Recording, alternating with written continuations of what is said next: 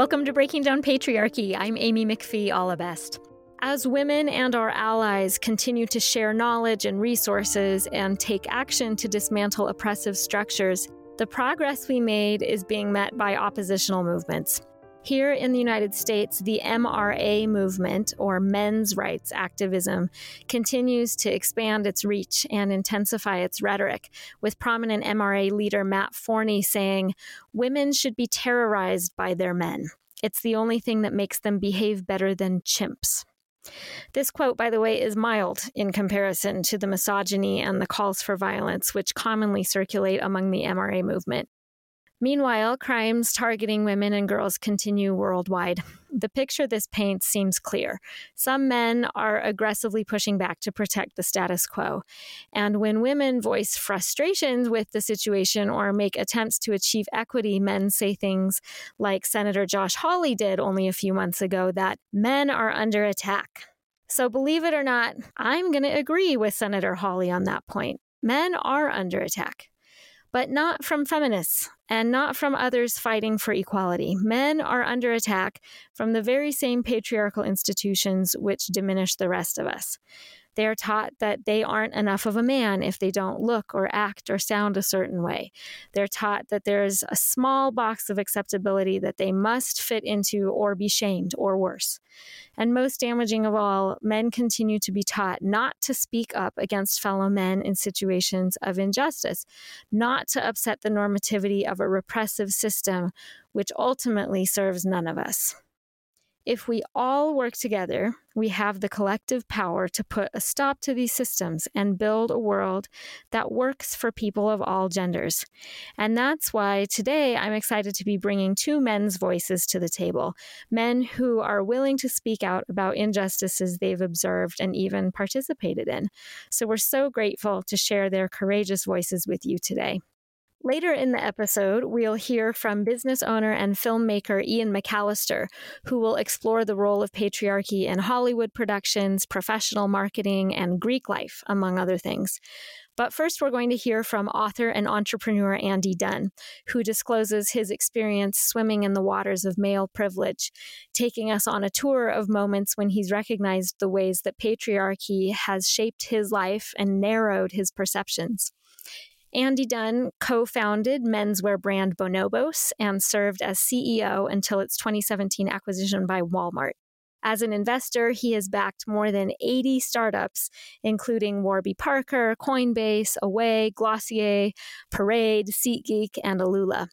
On May 10th of 2022, Andy released a memoir titled Burn Rate, Launching a Startup and Losing My Mind, which I highly recommend. It explores the intersection of entrepreneurship and mental illness. It's an incredible book, so go out and get yourself a copy.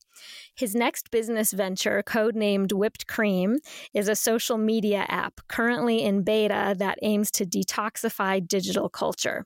He lives in Illinois with his wife and son. Welcome, Andy Dunn.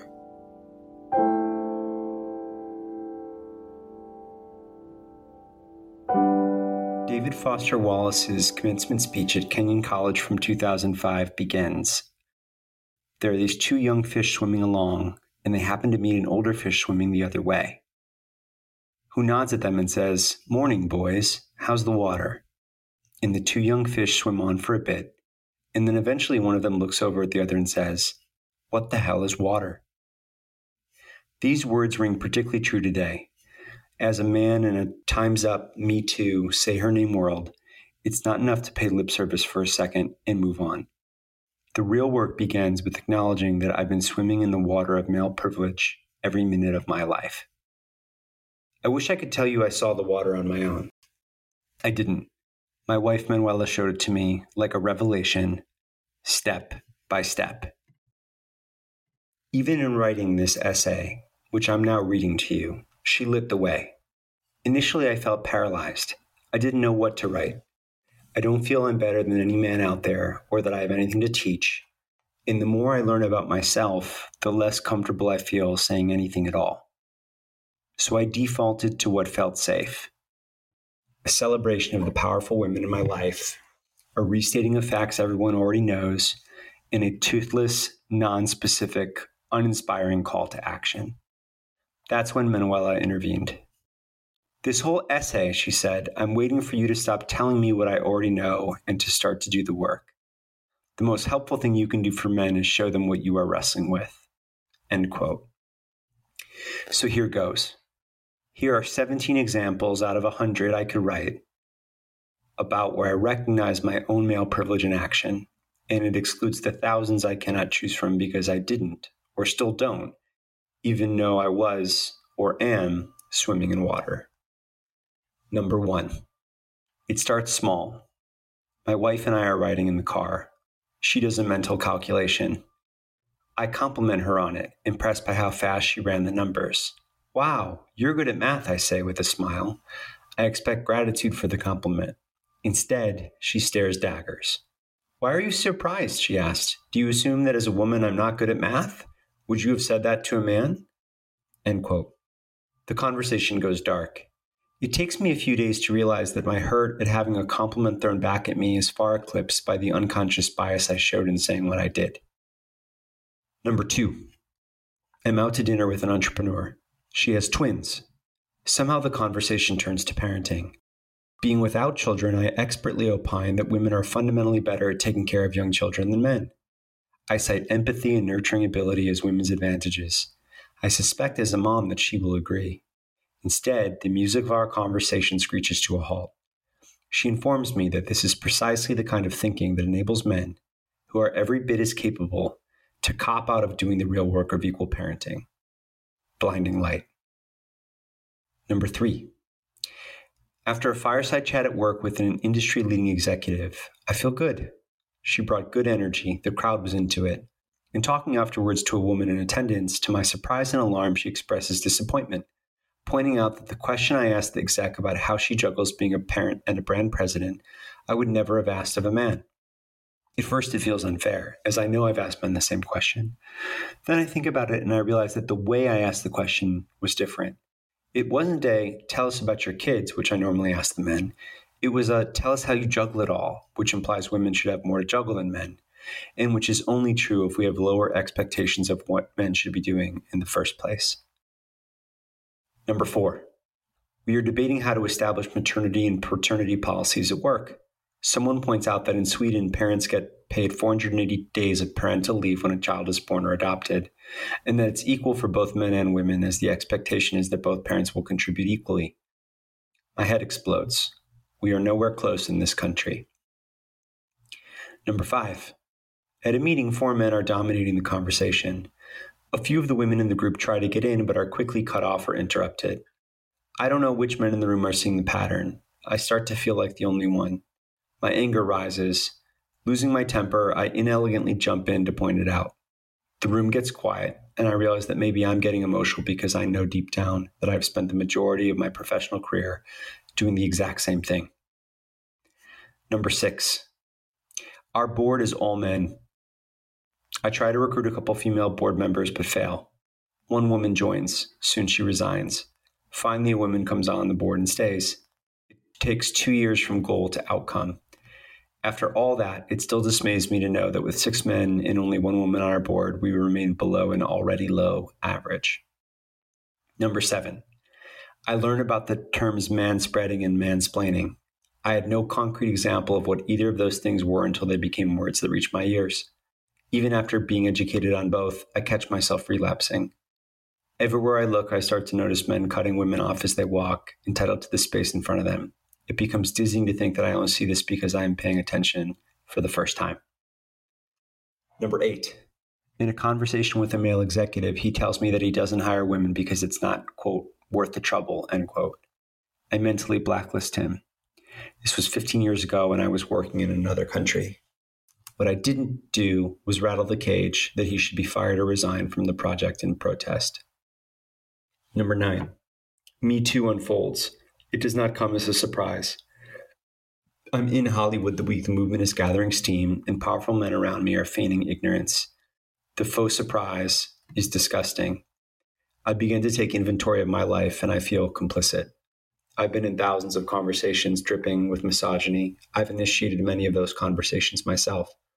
From my fraternity roots to my bachelor days in New York, I have not always shown up in ways that I am proud of. Number 10, I comb over my bookshelves. My estimate is that 80% of what I've read in my life was written by men. I start paying attention to what my wife reads, what she listens to, the culture she absorbs. I start thinking about all the books I haven't read in my life, of all the perspectives of women out there which I have not explored. Inspired by my wife's voracious reading of them on our honeymoon, I dig into Elena Ferrante's Neapolitan novels. They reawaken me to the wonders of women's fiction and remind me that the imagining the lives of women requires learning not just from the women we know in real life, but also the women, whether real or fictional, who we don't. Number 11, a man who I'm interviewing orders a red wine. I make fun of him later with other men for not ordering a cocktail or a beer. Later, he cries in a one-on-one meeting with me. The mockery sidebars continue. It's only now, in looking back, that I see sexism as not just suppressing women, but in the very idea that there are, quote, male, unquote, and, quote, female, unquote, behaviors, and the multi-layered problems of oppressing not just women, but also the emerging womenness of men. Number 12, I start thinking about language.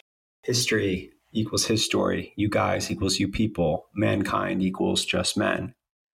Once you start to see it, male privilege is embedded not just in our systems of thought, but in all the language we use. My wife maintains the word bitch should go the way of the N-word. Women can use it at their discretion, but not men. It carries with it centuries of repression. Number 13, a man I know tells me he won't have dinner with his female colleagues, but will with the men he works with. I take stock of the staggeringly disproportionate amount of time I've spent in my career socializing with men versus women. I start to wonder all the ways that might affect advancement in career trajectory, how I might have both benefited from in my career and fostered unfairness once I became a leader. Number 14, at a business dinner, there are 4 small circular tables and about 20 people. Half of the attendees are women. I am assigned a seat at a table filled with only the most senior ranking men present. Many of the women who worked hardest on the project are seated at their own table together. A joke is made in passing by one of the men there about it being the kids' table. It was awkward, and it begged a painfully obvious and symbolic question. How are women supposed to ascend if they don't have a seat at the table with the men in power? The right move for me, as the CEO of the client company, was to intervene and juggle the seating on the spot. Everyone would have responded, and the humiliation would have shifted from the women who were excluded to the men who made the seating arrangement. Instead, I just sat there, too much of a coward and too slow on my feet to convert awareness into action. Number 15. Before we got married, my wife and I spent 6 months in therapy to address our problems. One of them was all mine, which is the issue of me steamrolling her conversationally with extroverted enthusiasm and not creating the empty spaces for her, a self-proclaimed and proud introvert, to be able to get in. I just course and try to shut up. Slowly things get better at home. It dawns on me that I had been doing the same thing in my professional life for years. I start spending most of meetings silent. I start inviting people who are quiet at the table to offer what they think. I start to see my core role as facilitating a vibrant discussion, which requires equal contributions from others, while I, as the leader, spend most of the time listening. 16. My team asked me to interview a transgender athlete. As our conversation unfolds, I see the ways in which I am still limited to a heteronormative worldview. My definition of gender expands beyond just 2 genders. I've been saying LGBTQ for years to fit in and had given very little thought to either T or Q. Number 17. My wife and I are in an argument. At some point, I bring up that I pay more of the rent. She holds back tears and reminds me that we had agreed to the way we were paying the bills, including paying for utilities and groceries, and as big a chunk of the rent as she could afford.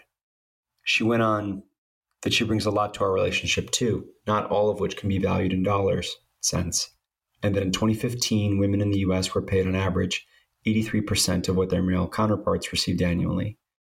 This compounds over a woman's lifetime, and it's worse yet for African American Latino women.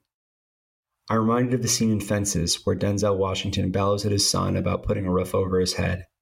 I think of the eons of men who have used economic power unfairly secured to lord it over the women in their lives. I am reminded of all the ways men wield their power, physically or financially or sexually or otherwise, to undermine the humanity of the women they love and who love them. Later, it is me that will be crying. I am not a wise old fish with the answers, but I'm not a young fish anymore either. I know that the work begins with the listening, to truly hearing the talented women around me. I know I should stop questioning their realities and instead acknowledge their challenges. I know that then I must partner with them to be a force for change, and this needs to happen in all spheres, personal, professional, and civic. I know that this effort also demands serious conversations between men, conversations which we know are not happening, certainly not enough.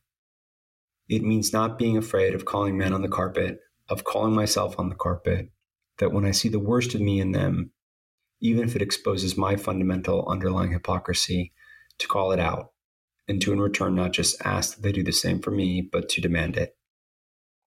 It's time for all of us fish to wake up. We're so thankful to Andy for sharing all of these moments of insight with us. I think it's such a powerful point that gestures of support are not the same as doing the real work of allyship. I so hope that our male listeners will be inspired by Andy's example, as well as the example of our next guest, Ian McAllister. The bio that Ian provided for us is really humble. So before reading it, I also want to mention that in addition to the achievements that he put in his bio, Ian has also developed software and written screenplays. He sold a book series to Paramount Pictures and worked with some of the biggest names in Hollywood. And today he's joining us to shine a light on scripted gender roles, biased boardrooms, and the critical importance of the stories that we choose to tell. Ian McAllister is a father and small business owner in Portland, Oregon. When he's not chasing his 2-year-old daughter around, you can usually find him at a farmer's market, on the ski slopes, paddling the rivers of the Pacific Northwest, or cheering at a college football game. Welcome, Ian McAllister.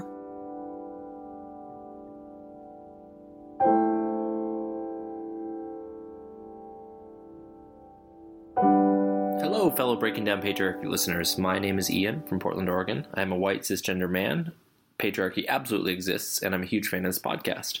I'm so excited to contribute to this conversation about patriarchy because I believe it is some of the most important work that we can be doing right now.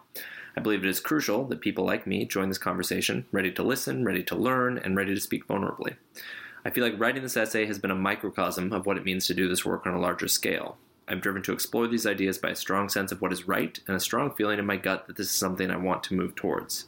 However, putting my finger on exactly what my story is in this space has definitely been challenging. The space that I feel like I can speak the most authentically from is a story of how patriarchy and power structures can be normalized. In my story, I can see how this happened on both a personal scale, but also on a larger cultural canvas. My story is about how my passion for big ideas carried me to Hollywood and home again, and what I've learned about bravery and feeling alive along the way. First off, I think Amy is incredible. I am so thankful that she has made so many of these essential texts and historic figures accessible. I consider myself a relatively well-informed and progressively minded individual, but before listening to this podcast, I would have described feminism as a contemporary movement. Breaking Down Patriarchy has helped me realize how wrong I was in that assumption. I now have a better understanding of how people like Olympe de Gouges with the Declaration of Rights of Women, or Judith Sargent Murray with On the Equality of Sexes, have been talking about the problems with patriarchal power structures for centuries, but how each generation has had to reinvent the wheel and come to many of the same conclusions, more or less in a vacuum. I think it's difficult to come to that understanding and not to feel furious about it. To recognize that these forces for change have been out there forever, and they're constantly impeded by countervailing forces. And I can't help but imagine how the entire world would be a better place if more people knew these stories. I am particularly oriented around the value of stories because they played a significant role in my life for a good chunk of my career. I was fortunate enough to attend and to graduate from the University of Southern California School of Cinematic Arts. For an ambitious and creative 20-year-old, it was one of the most exceptional experiences I could have dreamed of. Going to school to make movies and to work with other highly motivated peers in a field with the potential for global impact was so exciting. Looking back on my story, USC was definitely an inflection point on my personal journey with power structures and my relationship with them in my own life. At USC, I joined a fraternity. Even at the time, I remember acknowledging a discomfort with the Greek system around what I described to myself as hypergender roles. Much more than what I had experienced in high school, it felt as though gender stereotypes were on full display. And this is a moment where I feel like I need to go off script because I really struggled to capture my feelings around this space in words. I believe that many awful, awful things have happened in the Greek system around misogyny and patriarchy. That being said, I also feel incredibly thankful that my experience was not that extreme. While I am certain that I have not fully unpacked all of my experiences during that time of my life, and there probably are areas that I need to explore more fully, where I am at in my journey right now is this understanding. I vividly remember gender roles smacking me in the face during a weekend volleyball tournament that was being hosted at my fraternity by one of the sororities. Teams from several other fraternities were playing in our backyard, many people were drinking, and someone from another fraternity didn't want to wait in line for the porta potty and instead peed on our parking lot wall. This sent one of my fraternity brothers through the roof. I remember him running into our house, completely amped up, yelling how we'd been disrespected and trying to recruit a group of guys to go kick their asses. Standing in that moment, I remember thinking to myself, this is how wars start. I felt so incredibly uncomfortable, but I didn't say anything. I, and many others, normalized his behavior. I remember comforting myself with the personal coaching I've done so often in my life. You're here to learn, I told myself. Learn about these systems so you can change them from the inside. I was scared. I didn't want to speak up. I wish I had had a stronger voice then, but I didn't. My read of the situation now is that that sort of honor-defending behavior is absolutely a product of patriarchal teaching. Even at the time, it felt to me as though this fraternity brother of mine was playing into a script that he had learned was his role to play in life. That was the first time I'd ever seen anything like that.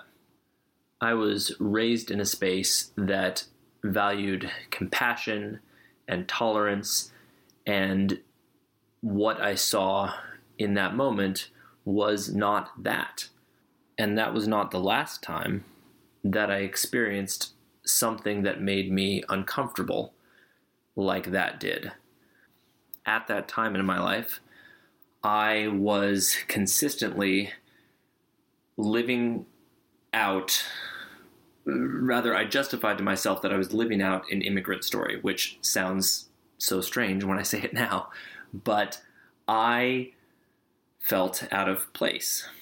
I was going to school with so many kids that I saw as so much more incredibly wealthy than I was, with so much more access to opportunity than I had. In hindsight, I also had a fair amount of privilege and access to opportunity. But I felt like I was in a world where I could easily have to pack my bags and go home. It is such a Hollywood cliche of people who come to town with big ideas and don't succeed and end up going back home with their tail between their legs. And now, 10 or 15 years afterwards, recording this for a podcast, that idea, ridiculous is not the right idea, but I feel embarrassed that that is what I was thinking, but it's definitely what I was thinking and feeling at that time.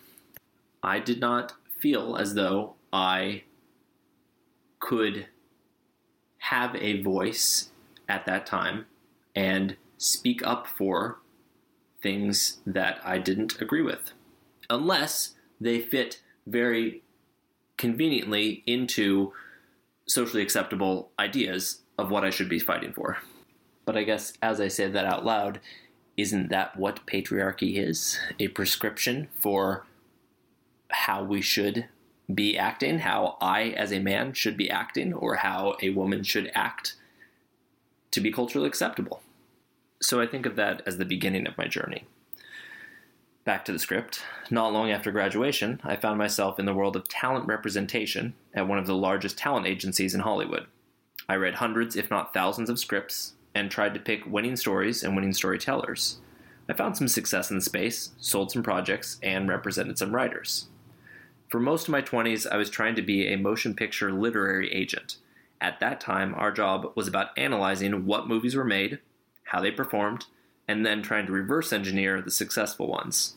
We'd pitch projects as, this successful movie A meets this successful movie B, and we would try to articulate why this movie would be perfect to make because couple X in Kansas City wants to go watch something on date night with a little action for him and a little romance for her. Basically, we were paid to make huge, often gender-based assumptions about our audiences and why certain movies performed the way that they did. Some of those assumptions were fanboys are the best audience, or women don't go to see movies opening weekend unless their boyfriend drags them along. I remember how shocked people were when Bridesmaids came out and completely blew away the assumption that an all-female cast couldn't launch a blockbuster comedy. Hollywood certainly is not the only industry to profile their customers. Any good marketer tries to understand who they're selling to and the best ways to talk to that audience. With the products that Hollywood sells, the chicken and egg situation of both reflecting and creating culture can be incredibly problematic. Under the guise of knowing what the audience wants, so often the reality that Hollywood reflects back tends to fall back on traditional social gender roles and patriarchal power structures. Now, of course, I have to caveat here because I have been out of the entertainment industry for a number of years, so everything could have changed, but I'm guessing it hasn't so much. I think that the congressional probe that Facebook has been under recently regarding the responsibility of social media platforms to consider the well-being of their customers is in the same vein as Hollywood's responsibility to its consumers, because they have such an incredible platform and it can be used in ways that make society a better place or not. Something I remember from film school, which falls more in the positive category, is I remember learning how cable television arrived in rural India in the 90s, and for the first time, many of these women who spent most of their time at home watching cable television for the first time saw relationships and women engaging in society in ways that they had never imagined was possible, and it led to cultural movements for more equality for women in India. To me, that speaks to the power of media to affect change in the lives of real people. But I want to bring it back down closer to my own personal story again. I believe that there is this process that I participated in Hollywood that was not about any one studio exec or any one person, but a collective process of debating and pitching and helping to bring stories to the screen where we all collectively decided what should be there. So many of us were trying to figure out what audiences wanted to see, or to put a finer point on it, what people would pay money to see. And because there were tens, if not hundreds of millions of dollars on the line, it is completely rational to want to mitigate risk. But I think that it is this mitigation of risk that poses the greatest problem. It is so easy to stay in that safe space of the world that we think we know. So just like that guy from my fraternity who believed that what he should be doing is to defend his honor, we would fall back on stories that perpetuated what exists in society, which was problematic. When I was deep in the thick of the talent representation world, I was painfully aware of the competition for limited production funds. I had a sense of and tracked how many screenplays there were around town. Then, moving down the funnel, how many of those projects proceeded into development to the studio, how many development projects got greenlit for production, and finally, how many were released into theaters. There was always the sense of what makes your project better than the other ones out there, and why will it resonate with a larger audience. At that time, I more or less accepted that sense of scarcity as just the way things were. There were projects I was passionate about, there were projects I fought for, but maybe where I went wrong was that I never really felt like I had a story that just had to be told. This sense of scarcity, I believe, goes hand in hand with the same fear that I experienced in the moment with the angry fraternity brother. As with that scenario, I can look back at my time in Hollywood from hindsight and say, I wish I had had more of a voice. I wish I had fought more for progressive ideas. But I can also say that I was not the only one in the situation. If anything, I had a front row seat to watch how these decisions were made, and it wasn't just me not speaking up, it was a ton of people not speaking up. And I don't think that this is isolated to Hollywood. This exists in so many industries because speaking up is scary and speaking up is hard. Which brings me to the present day and how this podcast has brought so many inspiring stories to me. So many stories of women who are heroes. Actual people who challenged massive power structures. The entire world needs to be aware of these stories. If more people were aware of these stories, I honestly believe it would fundamentally shift ways that we collectively view the world and how we relate to one another. So I'm feeling passionate. I've started picking up the phone and reaching out to friends who still work in entertainment. I feel more convicted than I ever did when selling stories was my job. One of the first friends I connected with is a producer, someone I've known personally and professionally for 15 years, someone I respect. I described to him what I saw in these stories, and his response was simple. What makes that entertaining? Who watches that movie? A part of me wanted to yell, everybody!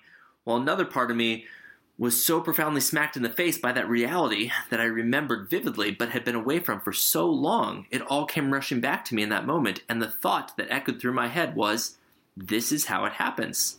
I'm watching patriarchy play out in front of me right now, over and over throughout history. If someone considered sharing these stories, how many times were these who cares questions asked? If patriarchy is the perpetuation of power structures that advantage a few white minds over most men and over all women, then these questions were the embodiment of a multitude of opinions by one of the most culturally influential industries in the world towards the value of women and a fight for equality that has been playing out for centuries. The entrepreneurial side of my mind started racing around all the ways to get these stories out into the world as books and TV shows and movies, fueled by passion and purpose, executed by exceptional artists, achieving a global reach, generating mountains of cash, and making traditional Hollywood studios look like Blockbuster after it passed on the opportunity to buy Netflix.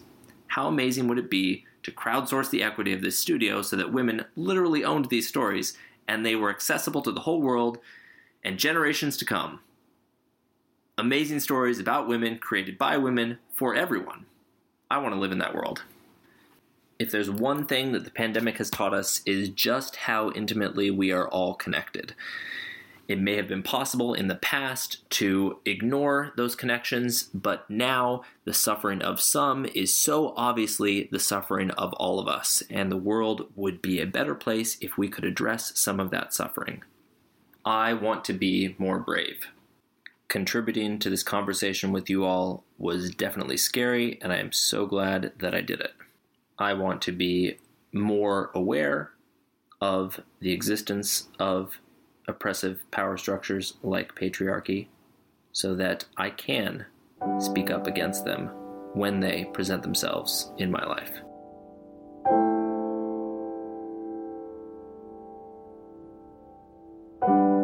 We're so thankful to Ian for sharing his experiences so honestly. His aspiration to continue learning and striving to reflect the change he wants to see in the world is an example that all of us across the gender spectrum can learn from.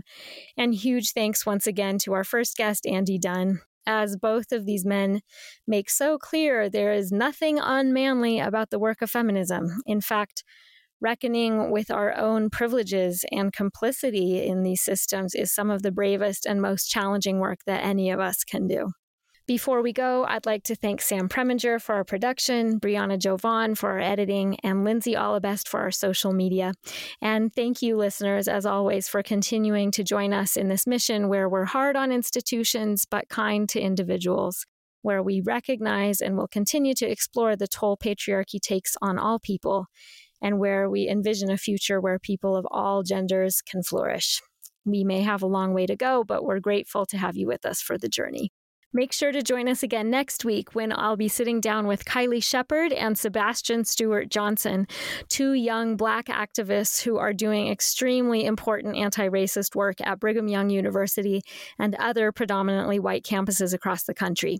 Check out their work on TikTok. Their group is called The Black Menaces. And then join us for the conversation next week on Breaking Down Patriarchy.